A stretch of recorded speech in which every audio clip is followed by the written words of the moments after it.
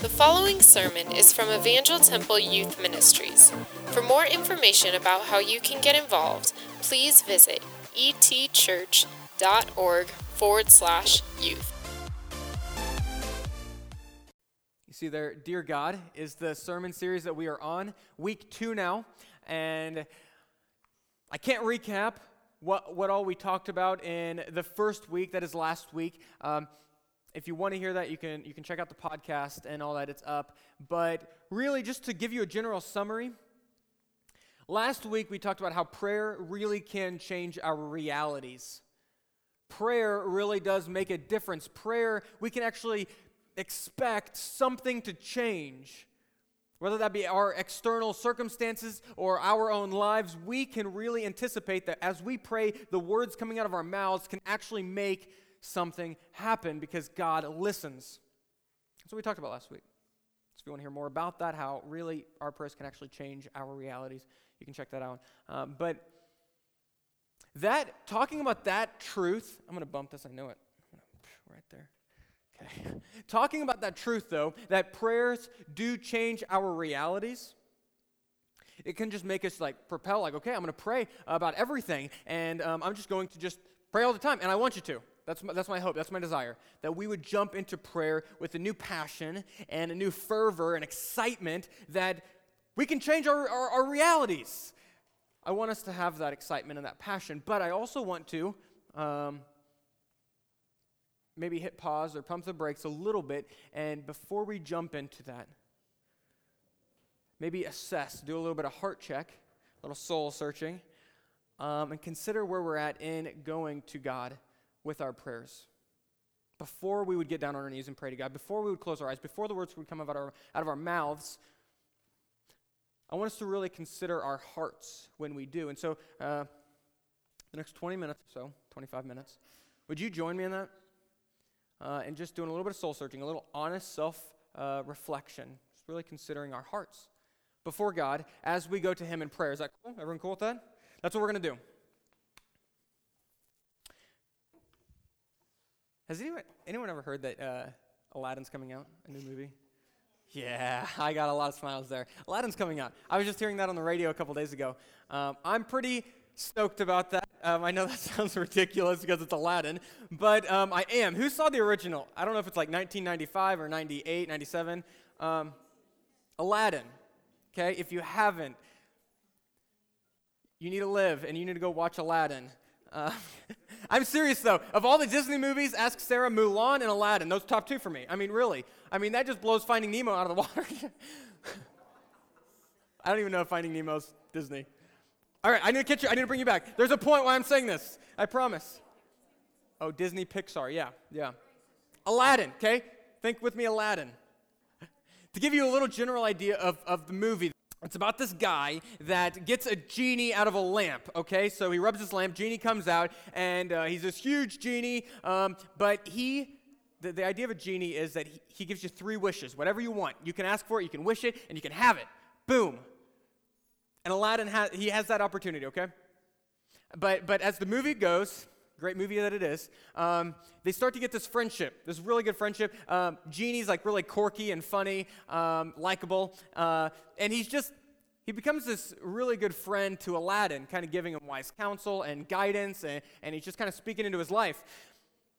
Well, it gets to the climax of the movie where the tension comes, and we all know something horrible is going to happen because we need this crazy redemption for the end of the movie. And what it is, Aladdin and Genie, if you remember this, you're kind of starting to think back, Aladdin and Genie get into this argument. Genie starts to give him this wise counsel, you need to do this, and don't do that. And he starts saying, I just can't get into, all of it with Jasmine and all that, but I just get really excited about the movie. But Genie's giving Aladdin all this advice, do this, don't do that though. Don't do that. And Aladdin, his response is, okay, whatever, Genie, I don't want to hear what you have to say, but grant me this wish. And Genie's like, you don't know what you're asking for, don't do that. And Aladdin's like, I want it, do it. I don't want to hear what you have to say. Okay, and then he does it, and then he regrets it as it goes. I say that because I think sometimes we might just be like Aladdin and treating God like Genie.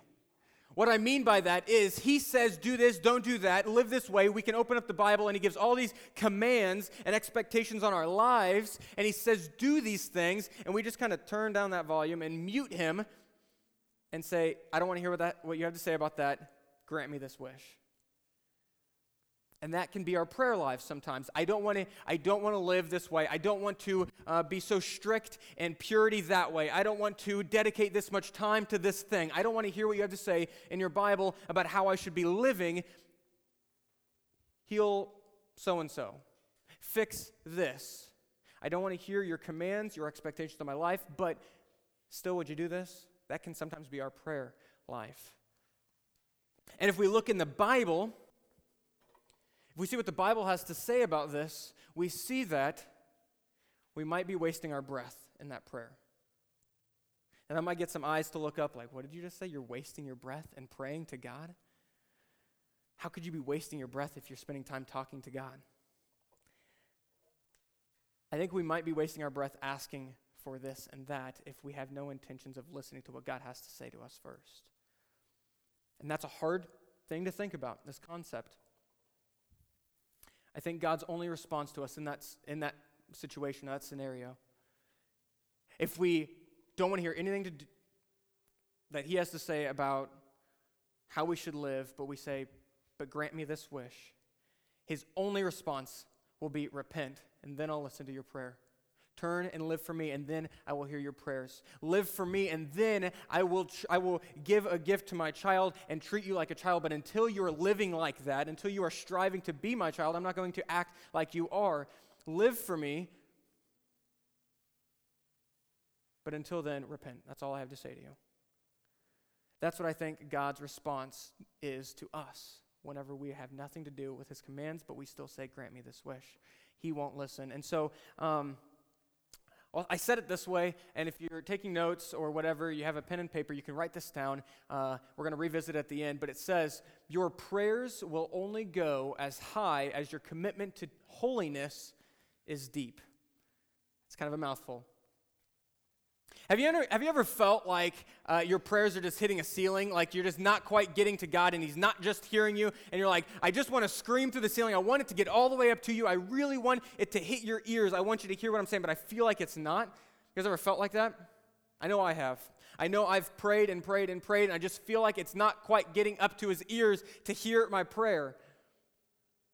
Well, if there is a ceiling that's blocking our prayers to getting up to God, it's our lack of commitment to holiness. I think, and in just a second I'll really put Scripture behind that and say I think Scripture says this, but I really believe that our prayers will only get up to God as high as our commitment to holiness is deep in us.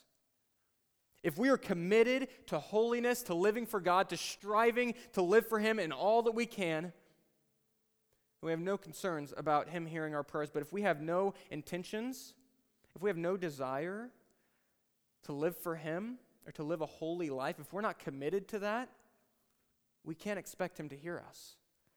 We can't expect him to hear our prayers.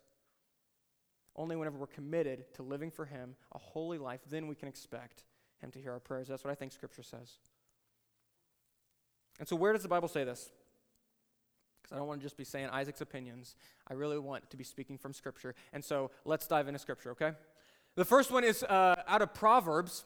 It's Proverb 21, verse 13, and it says, "The one who shuts his ears to the cry of the poor will himself also call out and not be answered."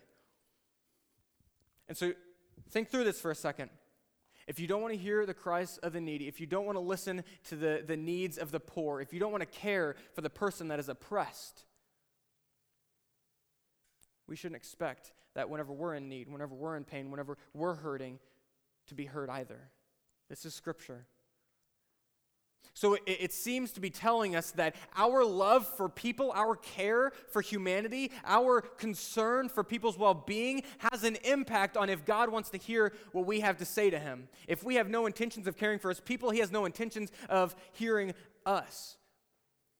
The one who shuts his ear to the cry of the poor will himself also call out and not be answered.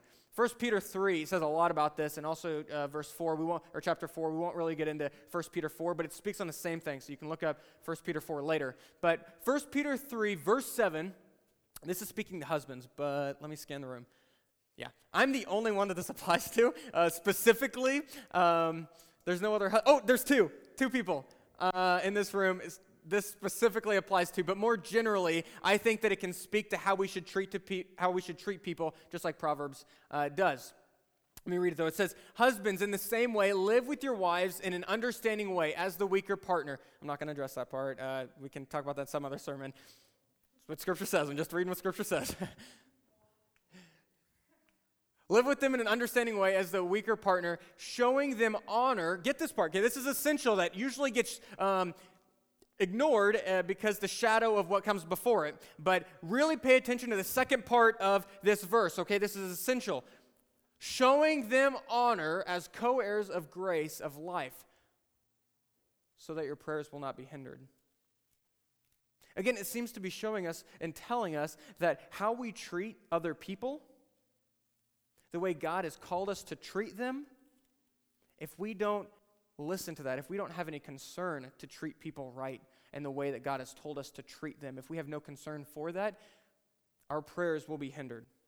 God will not be hearing our prayers. There's some tie with our love for His commandments to treat people right and His desire to hear and respond to our prayers. And so this is a really specific way. This is love people and your prayers will be heard. Don't love people, your prayers won't be heard. Okay, there's this very specific thing, but then it kind of broadens out.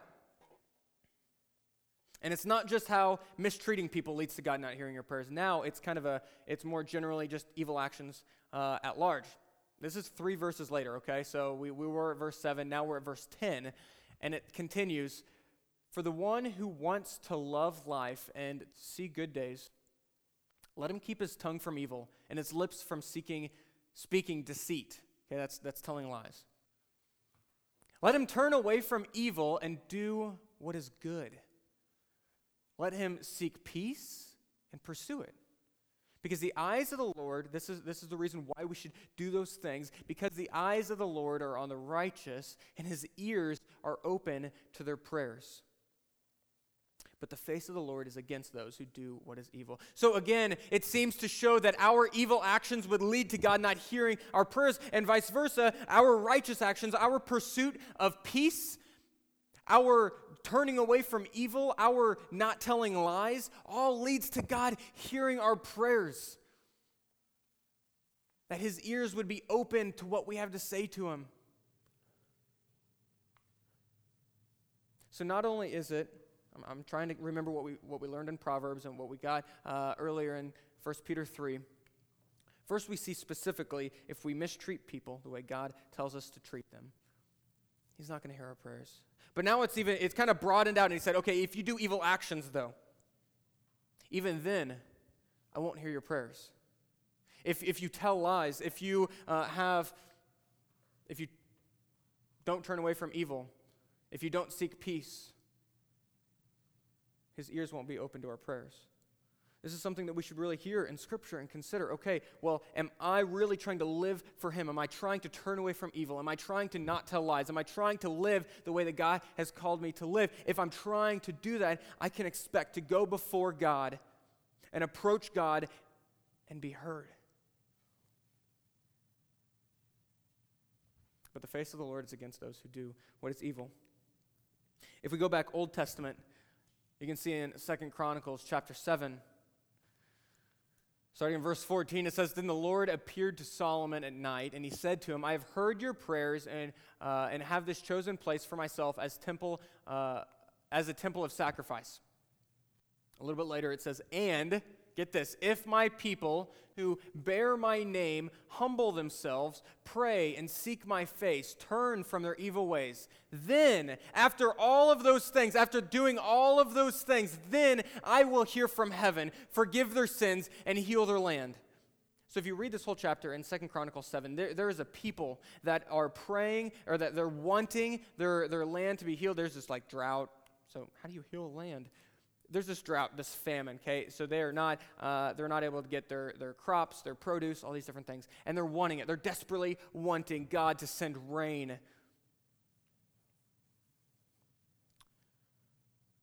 But he says, I'm not going to hear your cries for that until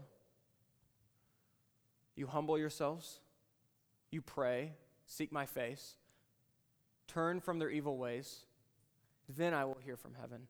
So praying and seeking God's face, getting on your knees and just praying to God doesn't seem to be enough. That's not enough for God. He still won't hear our prayers. It has to be that we humble ourselves and we turn from our evil ways.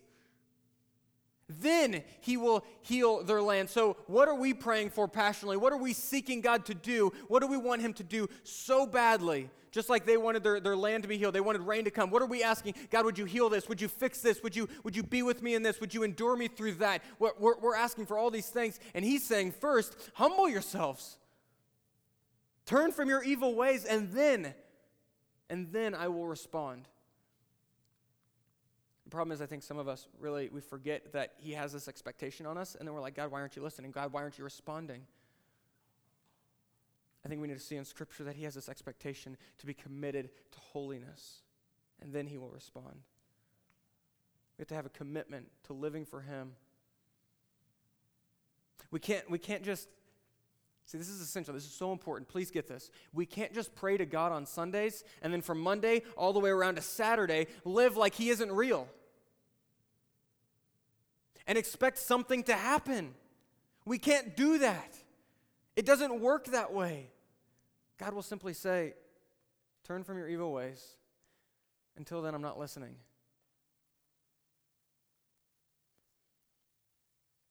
Our actions lead to God not, or actually, hearing our prayers.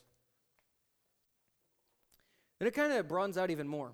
Well, how can it broaden out even more? First, we started with a specific thing, treat people right. And then it leads to, well, don't do evil in general.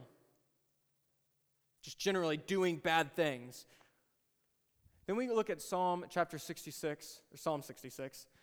Starting in verse 17, it says, this is from David, I cried out to him with my mouth, that is God, and praise was on my tongue. If I had been aware of wickedness in my heart, the Lord would not have listened.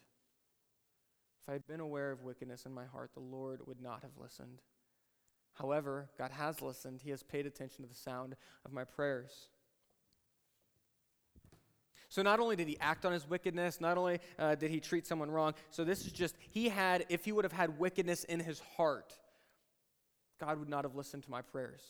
This is what Scripture seems to say.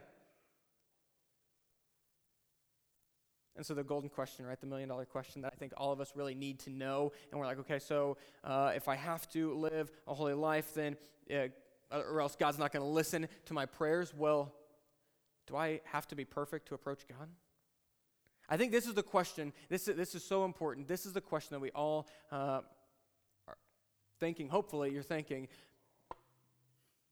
does God expect perfection in order to approach him? And if we even have a hint of evil in our hearts, which we all do, can we not approach God and will he not listen to our prayers? Is that what the Bible's saying?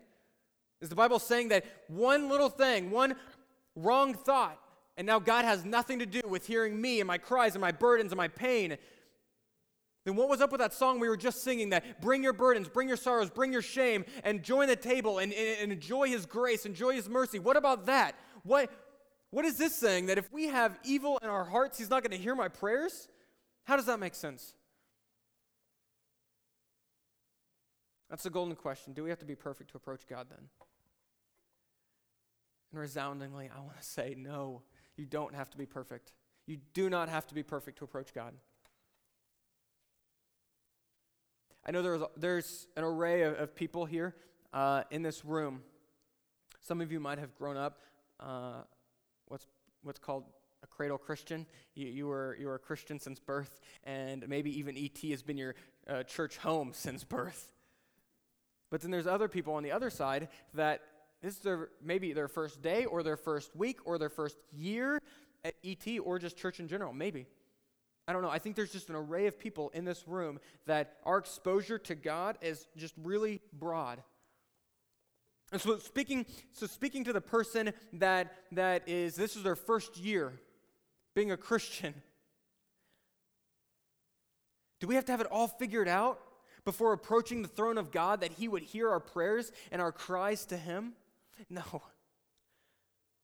I want to say that because it's so important. I grew up for years and years just feeling like maybe I'm not saved because I'm doing this, or I've committed this sin or whatever, and maybe my sin, maybe God doesn't love me or won't hear my prayers. I struggle with this idea that one little bit of evil or questioning God, now he wants nothing to do with me. And I just want to say, I want to encourage you, I want to lift you up and say that is not true at all. You don't have to be perfect to approach God. 99% of the time, whenever somebody would come to know Christ, it's not in that moment that they would just turn away from all their addictions, all their struggles, all their whatever it is that all their baggage. You can't just do a 180 and then all of a sudden I'm pure and clean, yay. That doesn't happen. But in that moment, whenever you profess the name of Jesus Christ to be Lord and Savior, even though you still have that addiction you're dealing with, even though you still have that struggle, even though you still have this shame all over you, you can still come to know Christ, and you can still come to his throne, and you can still call on his name. You don't have to be perfect to approach God in prayer. What did my main point that I had earlier? It said, your prayers will only go as high as your commitment to holiness is deep. You don't have to be perfectly holy to approach God, but you do have to be committed to living for him. I really do believe that. You don't have to have it all figured out. You don't have to have the addiction down pat and figured out before you go to God in prayer and asking, God, would you help me? God, would you work with me? God, would you just fill me with your spirit? God, would you walk through this with me?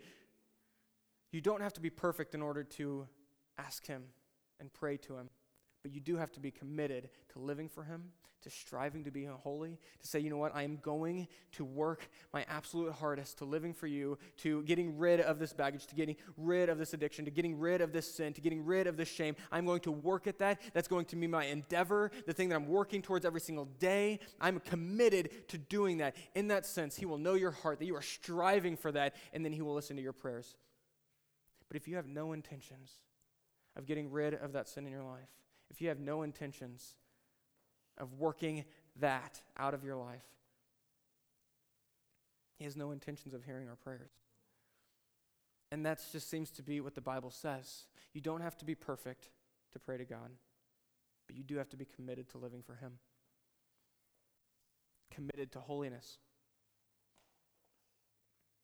Let me look two more passages here. Malachi 3:7 says, since the days of your father you have turned from my statutes, you have not kept them. Return to me, and I will return to you, says the Lord of armies. And then Zechariah 1:3 says something similar. So tell the people, this is what the Lord of armies says, return to me. This is the declaration of the Lord of armies, and I will return to you, says the Lord of armies. You don't have to have it all figured out when you first turn to him, and whenever you start walking to return to God. Whenever you start to make that journey, you don't have to have it all figured out. But if you are walking, if you are striving, if you are working towards going back to God and to living for him, if you are pointed in his direction and you are going and you are working the hardest you can to walk towards him, he will hear you and he will hear your cries and he will be there with you, and he is faithful and just to forgive, to overflow mercy and grace, and to love you and to walk through it with you. As long as you're walking towards him and striving with all that you have in you to do that. That's what Scripture seems to be saying. But the problem is, many of us, I think, lie to ourselves and say, I'm striving, I'm doing the best I can. I really am working to live for God. I am committed to holiness. I think many of us are saying that, but if we're being honest, we're not. We're lying to ourselves and to others. I'm doing the best I can to get rid of this sin in my life. But we might not be. I'll give you an example, and I did get permission from Sarah to do this, okay? So, but anyone ever, maybe you're this person, maybe you're like Sarah, she'd like to have company in this, so you can admit it, maybe a little raise hand, and she'd probably appreciate that. Saying, I'm fine, and you're not really fine. And you're like, hey, are you okay? And you're like, yeah, I'm fine. And they're like, are you really? Like, you don't seem fine. I'm fine. Like, okay, don't think you're fine. Like, I'm fine. That's Sarah, okay? I'm just saying that is Sarah. And last night was even a prime example of that, okay? So we moved, and we had to buy a bunch of different stuff, a lot of furniture, made a trip to IKEA in Kansas City, and we just loaded up the trailer, and we drove back, and we had to buy all these other things. So anyway, it was a tight month on the budget. So Sarah, she comes to me, and she goes, hey, I'd like to talk to you for a second. I was like, yeah, what's going on? And she goes, so I have this list of stuff that I'd like to buy. What do you think? We just kind of run those things by each other. And I looked at it, and it was clothes, and it was over $100 worth of clothes. And I'm like, well, sweetheart, it's a tight month on the budget. I mean, your birthday's coming in a couple months. You think maybe I could buy some things then? Fine. Like, well, no, I mean, we can talk about it. It's fine. So, I mean, we got into it, and I was like, okay, what about, like, 3 things? What about 3? Can you narrow it down to 3? Will 4 work? Sarah, I mean, your birthday's coming. Fine. I'm like, okay, are you okay with this? Yeah, I'm fine. And I'm like, okay, I don't feel like you're fine. Isaac, I'm fine. And now she came to me today, and she's like, okay, that was a little irrational, a little emotional. I admit it. I get it. It was a little emotional. I wasn't fine, but I said I was fine. I got permission for that. I think some of us can lie to ourselves and to others and say, I'm committed. But we really have no intentions of being committed to working out that sin in our lives and getting rid of it. We have no genuine commitment to holiness. But we'll say it, I'm committed. Tell ourselves that, tell other people that. And we might even have ourselves fooled in thinking that we really are committed, that we're really striving, that we're really working towards living a holier life, a cleaner life, a purer life, a more pure life. We're saying that, but if we really dig deep into our hearts, we're not. We're maybe stagnant, and we don't care a whole lot if it changes. If you look, this is the last text I'm going to look at, Isaiah 1. And you can actually look later on in Isaiah. I think it's Isaiah 59, something like that. Same type of idea. But Isaiah 1, this is the people of God. Remember that. These are the people that were called the people of God. This was God's nation. And they were living like God wasn't real, like God wasn't their actual God. He wasn't. And then we read here in verse 15, when you spread out your hands in prayer, I will refuse to look at you. Even if you offer countless prayers, I will not listen. My deep, deep fear is that some of us might act like the people of God, and we would say, I'm committed to holiness, I'm committed to living for you. But like Israel, we're doing the same thing, and we have no concern about changing that. We have no desire to change that, and we are just striving. We're not striving at all to live more holy lives. But we're telling everyone else, and we're telling ourselves, I'm committed to living for Him. I'm committed. I think God's response would be just like it was here. He says, I don't care how many times you open up your hands to pray for me, I'm not going to listen to you. My deep, deep fear is that we would be lying to ourselves and lying to others, that we really are committed when we're not, to living more for God. And so, in wrapping up, if you want your prayers to be heard from God, after talking last week about how our prayers can really change our realities, that prayer really is such a powerful thing, that though we might be in the darkest places, when we pray to God and He hears us, we could be in a completely different scenario because God can do amazing and radical things. We saw that to Moses. Moses prayed for a nation. God said, you know what, I'm going to heal this nation. I'm going to love this nation. I'm not going to give up on this nation. And he prayed twice, and that happened. Hezekiah, the power of prayer. Hezekiah went to God, and God said, I'm going to kill you in a few days. You put your stuff in order. You're not going to live through this illness. Hezekiah said, please don't. He prayed. He believed in the power of prayer. And God said, you know, I will heal you. And not only will I heal you, but I'll give you 15 more years. The power of calling out to God and saying, God, would you do this? Prayer really works. I think we should believe that. But sometimes we don't stop and think, you know what, maybe I'm not being able to enjoy that. I'm not being able to indulge in prayer because I've got that ceiling and he's not even listening, because I'm praying on Sunday or I'm praying on Wednesday, but on the other nights of the week or the other days, I have no concern to live for him. I have no desire. I have no heart. I have no drive to live for God. And so though prayer can be so powerful, we're missing out on the power that it is because he's not listening. So if you want your prayers to be heard, if you want the power of prayer in your life, if you really want to be a prayer that would see things happen, that would see God move in amazing ways, if you want your prayers to make a difference, I would say commit yourself to holiness.